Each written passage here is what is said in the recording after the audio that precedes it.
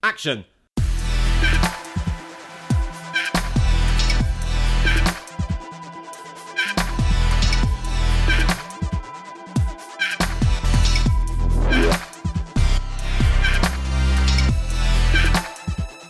Welcome to Torn Stubs, the trash movie podcast with me, Robert Gershenson, photographer and head of podcast at movetotrash.co.uk, and Joshua Winning, the greatest film critic you've never heard of. And we're going to the movies. The Last Airbender is a 2010 fantasy directed by M. Night Shyamalan. In a mystical world where people known as benders have the ability to manipulate and therefore weaponize natural elements like water, earth, fire and air, siblings Katara, played by Nicola Peltz, and Sokka, played by Jackson Rathbone, stumble across a bald kid called Aang, played by Noah Ringer, who has strange tribal markings on his body. He turns out to be the Avatar, a prophetic bender with the rare power to control all four elements. But could he hold the key to usurping the Fire Nation, which has seized control of the world? This film obviously comes kind of preloaded with this legacy of being utterly panned, utterly hated, derided across the board by basically everyone. So I wanted to start out with the things that I liked about it. Oh, all right. Because I don't want to just like kick the puppy. Okay. Because it just seems a bit mean. You want to kiss the puppy before you punch it in its right. snout. I want to catch it off guard when I lift, when I swing my fist. Lure it into a full sense of security. And then bend the air around it. I will. I'm going to do lots of bending this episode. But yeah, so the first thing that I really liked about this film was the opening quartet intro kind of screen where you see the four elements and there's kind of the backdrop with it's a red backdrop. It's got the gold text, which is the elements, and it's got the martial artists kind of performing the moves required for the certain elements, and that is lifted directly from the opening credits of every episode of Avatar: The Last Airbender. Because it's based on a cartoon. So it's based on this. It's based on this Nickelodeon kids TV series, and that is like this perfect live action rendition of this opening kind of conceit from the TV show, and it's great and it looks amazing and it's like this perfect replication of it and it's great. So you're like, oh yes, and you go in thinking, cool, look at that, that's great, that's exactly how I wanted it to be. So they got that right. The second thing I loved was the drill hats. The drill hat? The drill when they were popping up out the floor. It's like the most ridiculous invention ever, but why not? Is that from the cartoon as well? I don't think so. You don't remember? You've seen the cartoon? Yeah, but I don't think that's something they had in the cartoon. How many series have there been? So there's been 3 seasons. And how many seasons have come out by the time this movie came out? I think the whole thing had been finished for a while. Oh, okay. And this is like a complete... Well, I say complete. This is an adaptation of the first season, which is 6 episodes. No, the first season is 20 episodes. 20 episodes? So 6 hours. 6 hours, right. Yeah, 6 hours. I knew there was a number 6 in there somewhere. I've been watching a couple of interviews. Oh, okay. Yeah. Yeah, so it's like they've condensed 6 hours into basically, 9,500 minutes or so? Yeah, 1 hour 45. Yeah.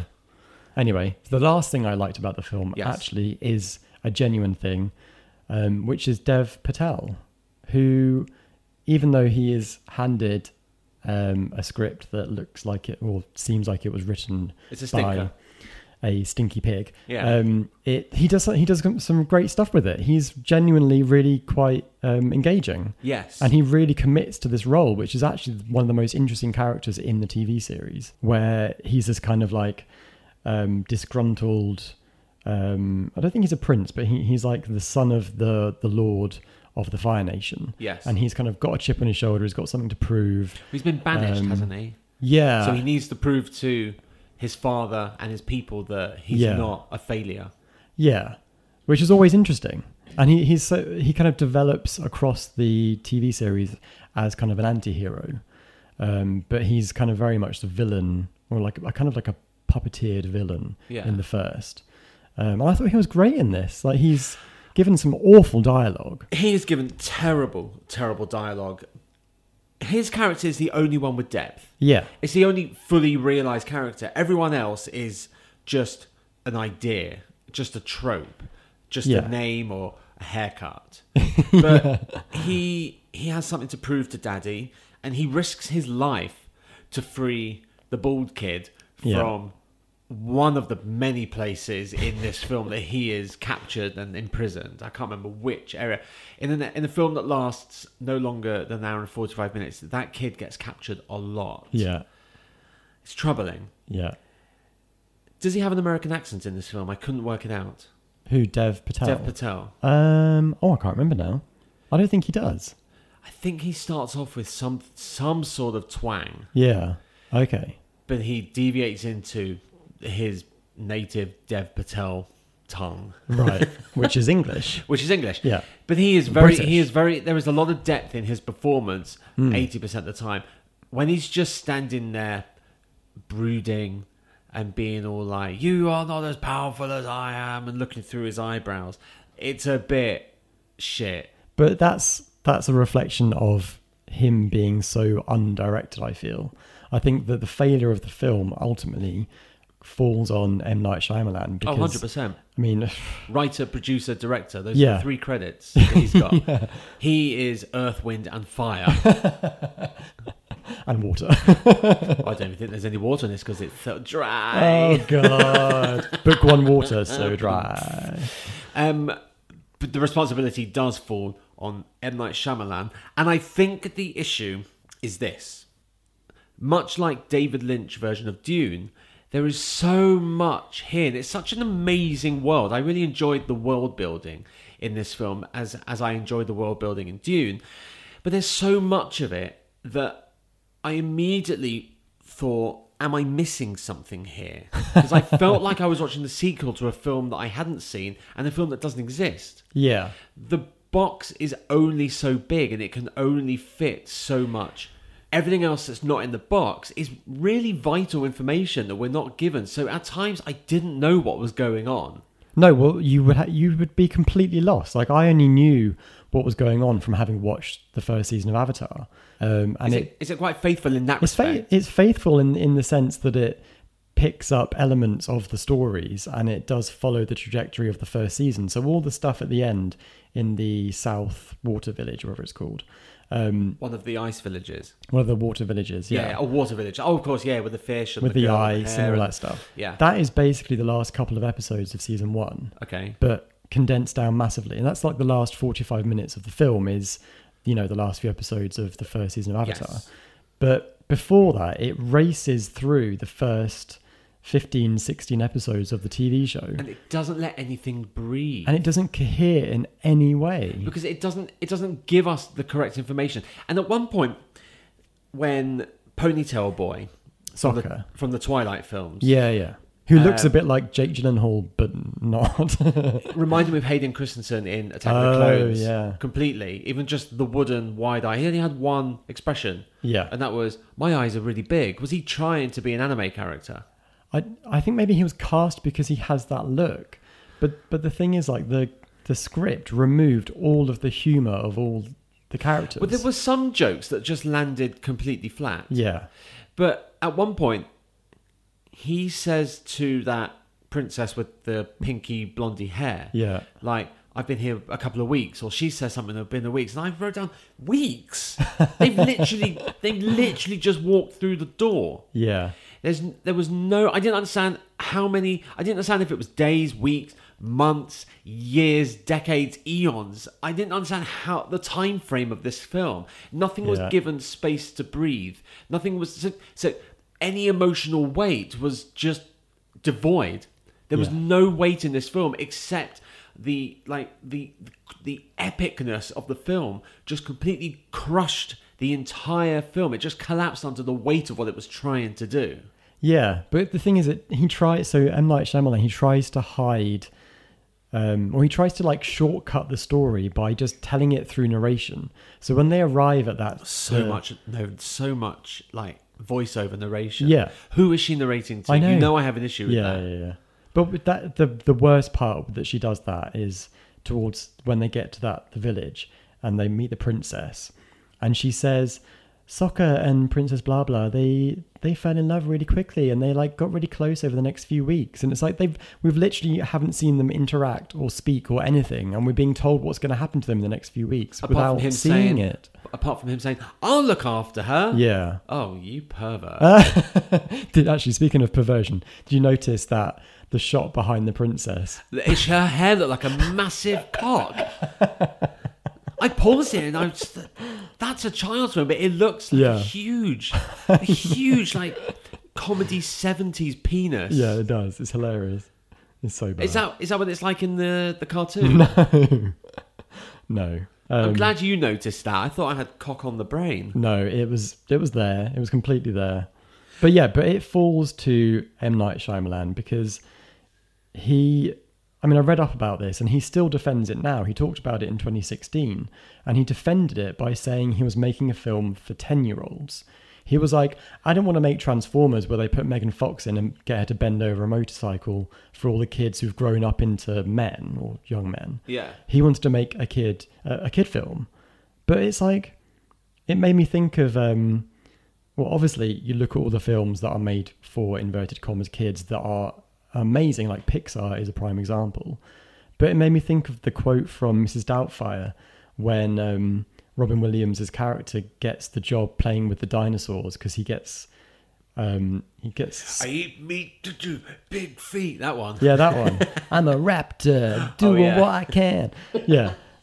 I've seen that film a lot. But he talks, so in his interview, when he talks about why he should be the person for this job, he's like, don't talk down to kids, just play at them, play with them, and they get it. Yeah. So like this 100%. film misses that completely and just patronizes kids to the point where it becomes nonsensical. Does it patronize it, or just is it the tone is just far too adult? Well, it doesn't trust. There's doesn't politics. Trust the yeah. There's like epic explanations, but I can't imagine a 10-year-old, being engaged with this. It's people stood around green screen, which wasn't too bad actually. It looked pretty decent. I didn't feel like people were stood in front of green screen, even though they clearly were. But it's just people talking. There's so much talking in this film. So much talking. I even wrote that down at one point. There is so much talking. But really awful dialogue. Like the bit where the Fire Lord is like questioning his second in command. Yeah. And he's like, so you're telling me that they ran away or something? And there's a long pause and he just goes, yes. And then at the end of the scene. What is that? There was bits they started and never followed through. So when Slumdog turned up at the Frozen bit at the start, and he goes, I want all your elderly. Why did he want all the elderly people? For what purpose? I don't remember that bit at all. Just literally right at the start, before they discover the golden child, the bald kid, with Tweedledum and Tweedledee. That'll be something from the TV series that I've forgotten. Then he gives the worst threat ever. He goes, if you don't come, to the bald kid, if you don't come, I'll burn this village. With what? It's a village made of fucking water. I know. You can't burn water. I know. I will evaporate your village with my fire hands. His magical fire. It's fantasy done so poorly. Because the world is amazing. Oh, the world is brilliant. I didn't quite get a grasp of how big the world is geographically, and they kept coming up with like North, South, Water Kingdom, or East Ice Village, or some bullshit. But I hadn't been given any sort of map, or that had no weight to me. That had no relevance. It could have been in any part. It was giving me information that wasn't relevant to me, and I just didn't know how it fit in. Yeah. At least with The Lord of the Rings, it starts off with a fucking map, so you can kind of gauge where everything is. And even the Dark Tower books give you a map, so you can see where all these bits are that Roland Deschain will go to. Yeah. But with this, it might as well have said Croydon, Arkansas, Brighton. Yeah. You have no idea where any of the stuff is. Yeah. Why is that little bald kid, why does he have the ability to control all four elements and not anyone else? Well, because he's... Right. So this is like the fundamental thing that the film just doesn't properly go into. Yeah. Which is, he is the Avatar, which is kind of this prophetic being, once, it's like the Slayer, once in a generation, a Slayer is born. In the world of Last Airbender, the Avatar is this kind of all-powerful, kind of almost like a mage, just kind of, they're the ones who are going to bring balance and order to the world. And he disappeared for 100 years. He was frozen in that thing. No one knows where he went, what happened to him. So there's a whole backstory that is in the cartoons. We see that? It's in the cartoons, yeah. We see it first of all in chronological order, or is it no? In that was in flashbacks. Okay. So when he goes... So he kept dreaming, didn't he? He went into the spirit realm. And that's what he was doing? Yeah, when he was which is looking around really the monks unclear, really unclear. Okay. And when he finds the kind of deserted temple with all the bodies in, and he finds the necklace, and he knows all the dead monks. Yes, they were the monks who trained him. So they've all died in the 100 years that he was frozen in this ball. Oh, but he didn't know he'd been away for 100 years. No, right, no, and that whole scene was just mortifying, because it just it wasted this emotional thing that the TV series had. And also that at that point they'd been traveling for how long, and she hadn't even asked his name. She was like, what can I call you? And it's like, you found him ages ago. A long time. You haven't asked him his now. name? I felt so sorry for her, because she was really committing, and she's not a bad actress. She was really going for it. But she was quite forgettable. I thought she was good. I thought she did her best with a really non-existent role. The earth-bending prison scene where all the people are like bending earth and stuff. That's the worst thing about the film, is that it messes up the demonstrations of power and the battles and all that stuff. Well, I was about to say that battle scene, his fight scenes are actually quite cool, because it's usually one long roaming shot where the camera's moving around. But I can't see the seams. So if it is one continuous shot that then they've put special effects on, that's genuinely amazing. That's extraordinary. In the Earth Village. That, and then later on. Oh, okay. Because usually, like in Atomic Blonde, you've got that hand-to-hand combat in the building, and it's meant to look like one long take, but it's not, because you can tell when they're, seaming cuts together, because they go into someone's back and then pull out, and that's when the cut was. Yeah. In this, I couldn't see where the seams were. And I don't think there were seams. I think it was generally a very well choreographed long shot, like a 3-4 minute long shot, like at the start of Touch of Evil. Oh, yeah. Similar to that, but then on that, then they would... I never thought anyone would reference Touch of Evil when discussing this film. You threw me for a moment there. But then they would place the special effects elements onto that long shot, and I think it was extraordinary. I was really mesmerised with how he was doing his version of Kung Fu. Yeah, but it was at the cost of the actual fights and the kind of the gravity of the powers. And there's this one bit where there's like 10 earth benders, and they're all like doing these kind of kung fu feng shui moves, and then this solitary rock just floats across the battlefield. Like, that you did what? It took all of you to do that? It's a heavy rock, and they're tired. They've been digging all day. Well, that's true, but dear God, they messed it up so much. All the kung fu and the tai chi stuff, I thought that was quite glorious, because it's kung fu on screen. It's really powerful, and it's kind of graceful, and it's really good looking. But there was just such a disconnect between what they were doing and what was supposed to be happening. So at the end, when Aang is like basically creating that enormous tsunami to push back the fire army, he's doing all this fancy feng shui where he's flipping all over the place, and it's just a kind of just sheer wall of water. It's not moving, it's just rising up. And it's like, why are you dancing around like that, doing these beautiful balletic movements? Is that not what it's like in the cartoon? No, because every single movement, that's why it's bending. You're bending your body to replicate the movement of the elements. Oh. So you're kind of moving, everything is constantly moving, your body and the elements, and you're in tune with the elements. So it just made no sense that everyone's throwing themselves around and nothing is happening. It was so stupid. What did you think of the locations, that world, the look of the world? I thought it looked great. I thought it looked really cool, and they really did try to match the look of the show. Especially when they first find Aang and he's in that big globe, that kind of globe of ice. It's great. It looks really great. They did try, but it's just, this felt like, so I do really like M. Night Shyamalan as a filmmaker. I think that he's done some amazing stuff, and I'm really happy that he's had this kind of renaissance where he's come back and he's doing Glass, and he did Split, and even the found footage one was pretty good. The one about the kids who go to stay with their grandma. I totally forgot what it's called. What the hell was it called? I saw it. The Visit? Yeah, was it The Visit? I think so. That was actually pretty good.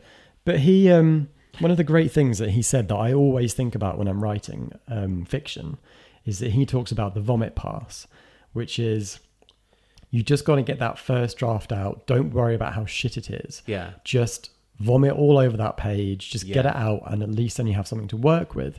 And this felt like his vomit pass of The Last Airbender. Oh, God, he didn't even tidy up. He forgot to tidy up. And it... Like, he's such a good... It's like, does every director have the right to make one absolute turd of a film, and this is his? What did you actually like about The Last Airbender? So I really, really, really enjoyed the world building. That world looks... It was like watching a Akira Kurosawa movie with special effects. Yeah. Because everyone looked like they were dressed like a Roman or a samurai or Julius Caesar or Ben-Hur. Yeah. I really enjoyed that aspect, and it gave it an epicness that I don't think could potentially exist in a cartoon, because you need to get a sense of how heavy those armor plates are and the intricate details, and cartoons don't often go into that kind of detail.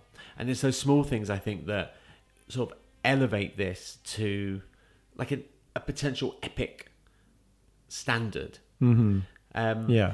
The music I enjoyed as well.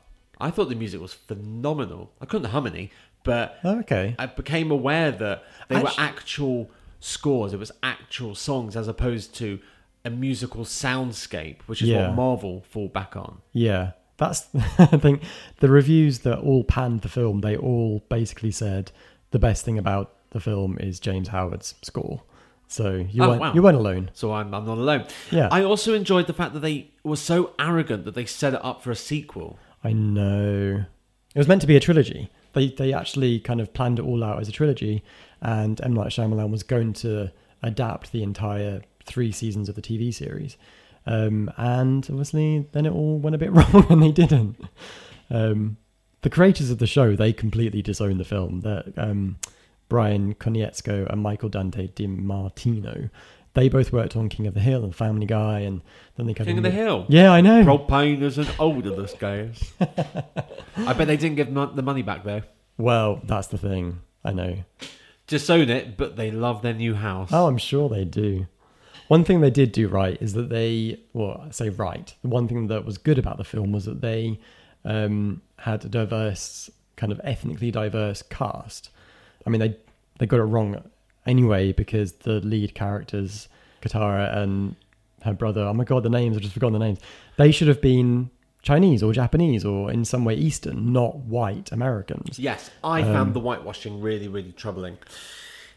Because the good guys were white and the bad guys were ethnic. Indian, yeah. Yeah, and it's really troubling. It plays up the old stereotypes that anyone who's not white is just a savage. Yeah. Or out to get you, or, Yeah, just like conniving and scheming. And it's a rather odd occurrence, considering that the writer, the director, and the producer, M. Night Shyamalan, is an Indian American. Yeah. It's just, it's weird. Like, he decided to make the Fire Nation all Indian. Yes. Being an Indian man himself. It's kind of like... what?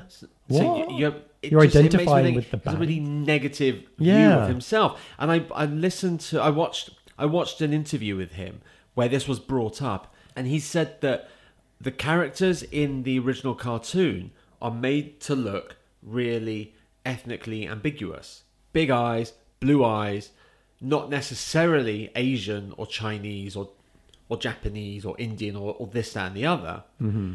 You're meant to project yourself onto the characters, which is fine for the cartoon, but this is a live action adaptation with real people. Yeah. So there's no way that I could project myself as a white man onto a white girl or a little kid with no hair or an Indian guy. Mm-hmm.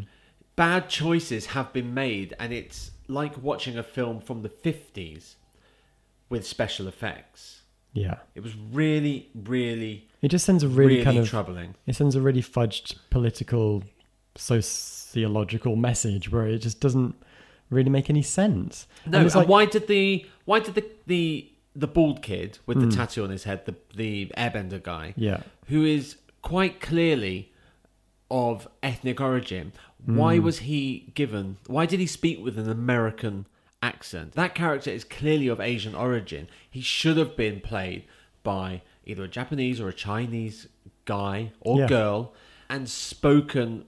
If it's going to be in English, because I understand they're not necessarily going to subtitle the entire film, even though that would be really cool. Yeah, that would be even so if cool. they created their own languages, like George Lucas does did do in the prequels. Yeah, he would speak English with a Japanese or a Chinese or whatever accent. Didn't all have to be American. Yeah, and it's not like they even cast big stars. No, I didn't know the fuck anyone was, except maybe one person. I think. Like two people. Dev Patel. And the scheming general. I only recognised him because I watched that Vince Vaughn comedy that he was in. The one the Asif Manvi. Yes. Yeah. Who is phenomenal. Well, you wouldn't know it from this film, though, would you?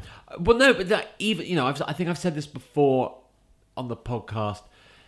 You can tell the quality of a great actor when they're in a shit movie, acting against people who can't act, acting from a script that is worthless.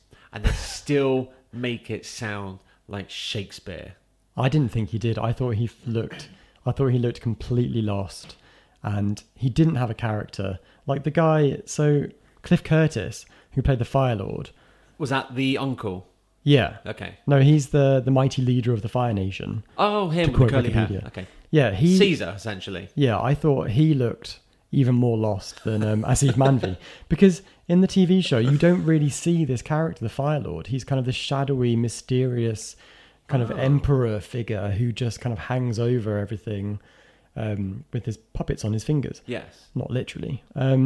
Whereas in the film, he's just this kind of really boring guy who just sits in his palace or something and sends Commander Zhao off to do stuff. Yeah. And it's just really... That's him now. Yeah.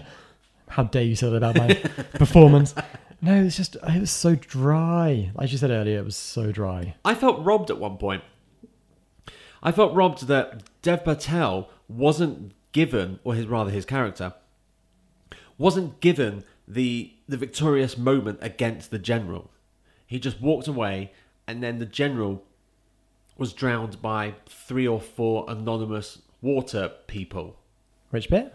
You know, when he's lifted up towards the end and he's put in that big sphere of water and he's drowned and he drops to the floor. Oh yeah, that was really good. Dramatic way. Yeah. But it should have been Dev Patel's character who has his revenge. That guy's been scheming behind Dev Patel's back. He tried to kill him at one point. He blew up his big boat, which looked so cool. That boat looked cool. Yeah. And it reminded me of the Nautilus from League of Extraordinary Gentlemen. Oh, yeah. You don't remember, do you? I haven't seen it. All right. You can tell me like, oh, yeah. It's great. I love that film. Oh, yeah. He was robbed of his moment. He should have... That would have given his character a little bit of closure. Would have helped him feel, less worthless. Because that character has no worth. He's been banished. Yeah. Every time that he tries to get the golden child fucks off. Yeah. And he has to talk to himself as the golden child is off in his trance as well. Like, it's really weird. He talks to himself. Yeah, he gets him into that kind of like storage area, and he's looking out the window just talking to himself about his mum and his history. And it's like, I'm sorry, you're crowbarring in some exposition now at the end of the film. When in somewhere. He's not talking to anybody. It's just terrible. But that death where he gets drowned by the floating blob of water, that's actually really dark, and it's incredibly dark. It's and this is a kids' film. Yeah, and it's a kids' film apparently.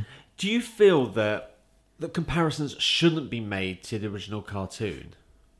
Do you feel that this film should be allowed to stand on its own somehow? I think that I think it needs to be removed as far away from the TV show as possible. But in terms of adaptations, are adaptations ever allowed to be on their own? No, because you're going to always compare it, I think. And that's the big fatal flaw about this film, is you can't watch this film without having watched the TV series. Really? No. Because I've never seen the TV series, but I watched the film. Yeah, but you didn't understand any of it, and you had no idea what was going on. Oh, I see what you mean. In order to understand what goes on, you would need to have known. Yeah. The only reason I could follow it is because I'd watched the first season of the TV show. I love Preacher, the comic book. Yeah. So I collected it from issue 38 all the way up to issue 64, and I bought all the back issues. So I've got that entire series. I love that book. As comics rather than as comics, a book. as individual monthly comics. Because I've got the books, which are amazing. You've got the collected graphic novels. I was there in the day getting it as it was coming out. Wow. All the specials. So that's a really special series to me.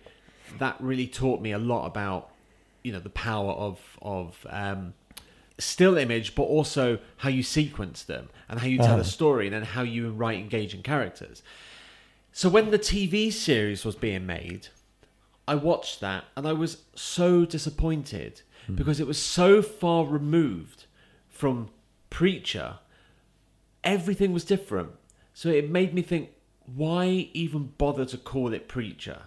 Why not just go, we're going to be inspired by this amazing thing that we love, and we're going to do a series, but we're not going to call it Preacher. We're not going to have the same characters. We're going to do something that is similar.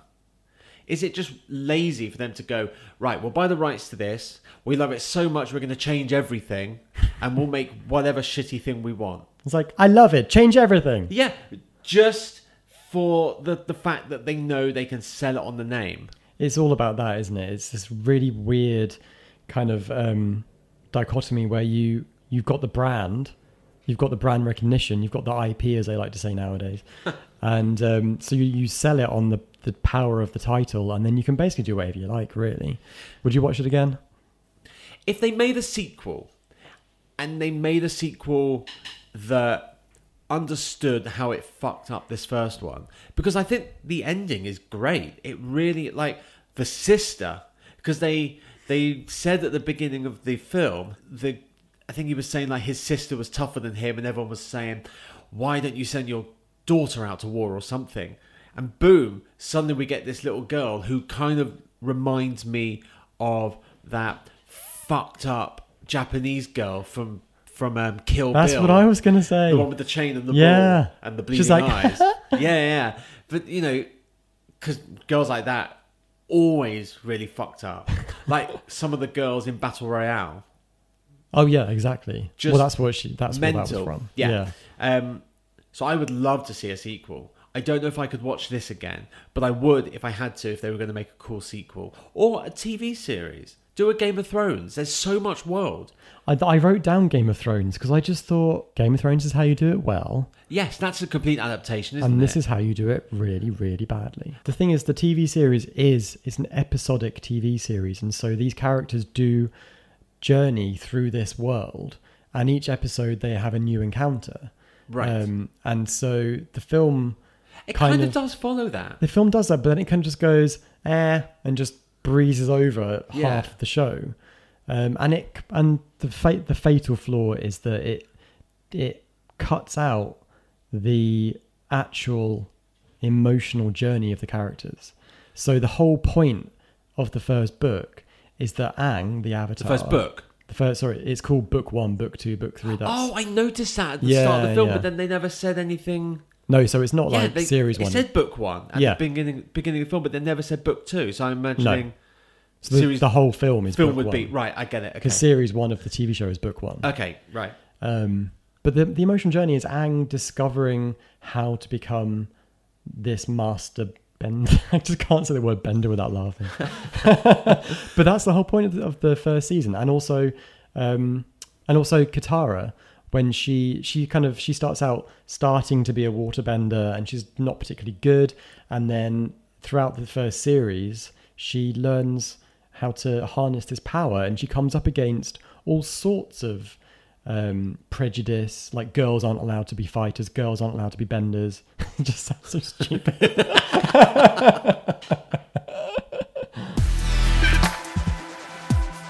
So that was The Last Airbender, directed by M. Night Shyamalan. Why did they not go with the full title, Avatar? Oh yeah, so we need to talk about that because when this came out the year after James Cameron's Avatar, and there was a huge that makes sense. There was a huge legal battle over the word Avatar. He doesn't own that word. It's a word. Yeah, I know. You can't have the word Cameron. I know, and actually, it's probably talking about should adaptations be able to stand apart from their original things. Yeah. I'm glad that this doesn't have the word Avatar on it because that helps separate it from the TV series. But inevitably, of course, as we know, James Cameron won the legal battle and he got to use the word Avatar. But it doesn't really matter that they didn't get to have the word Avatar in the title for the film because They still fucked it up. and they still don't really explain what the Avatar is. They're just kind of like, oh, there's this weird kid with a glowing arrow on his head. Yeah. I'd like to watch the cartoon. Watch it. It's on Amazon Prime. It's really good. Is it? Yeah, Oh. it's really good. I shall be doing that this evening. You'll be there. What are they, like 20-minute episodes? Air, fire. There's 20 episodes for season 1. Yeah. No, 20-minute episodes. Yeah. Oh, easy peasy. Yeah. Easy peasy. You can watch it on the way home, Rob. I could watch it tonight. I could also tweet at TornStubsPod. If you like this movie, let us know. If you don't like this movie, let us know. And subscribe on the Apple Podcasts app so you never miss an episode. We're off to bend things. Which power would you have, by the way? I would probably have water because I love it so much. Well, that's weird. What is it? Earth, wind, fire, and water? Hang on. What? Earth, air. Air. But Yes. air is like wind and stuff. Yeah, I isn't guess it? so. Earth, air, fire, and water. Yeah. I think I'd go for fire. Really? Yeah. Because it's cool. No, it's not cool. It's really hot. Until next time, I remain Robert Gershenson. I'm Joshua Winning. Cut.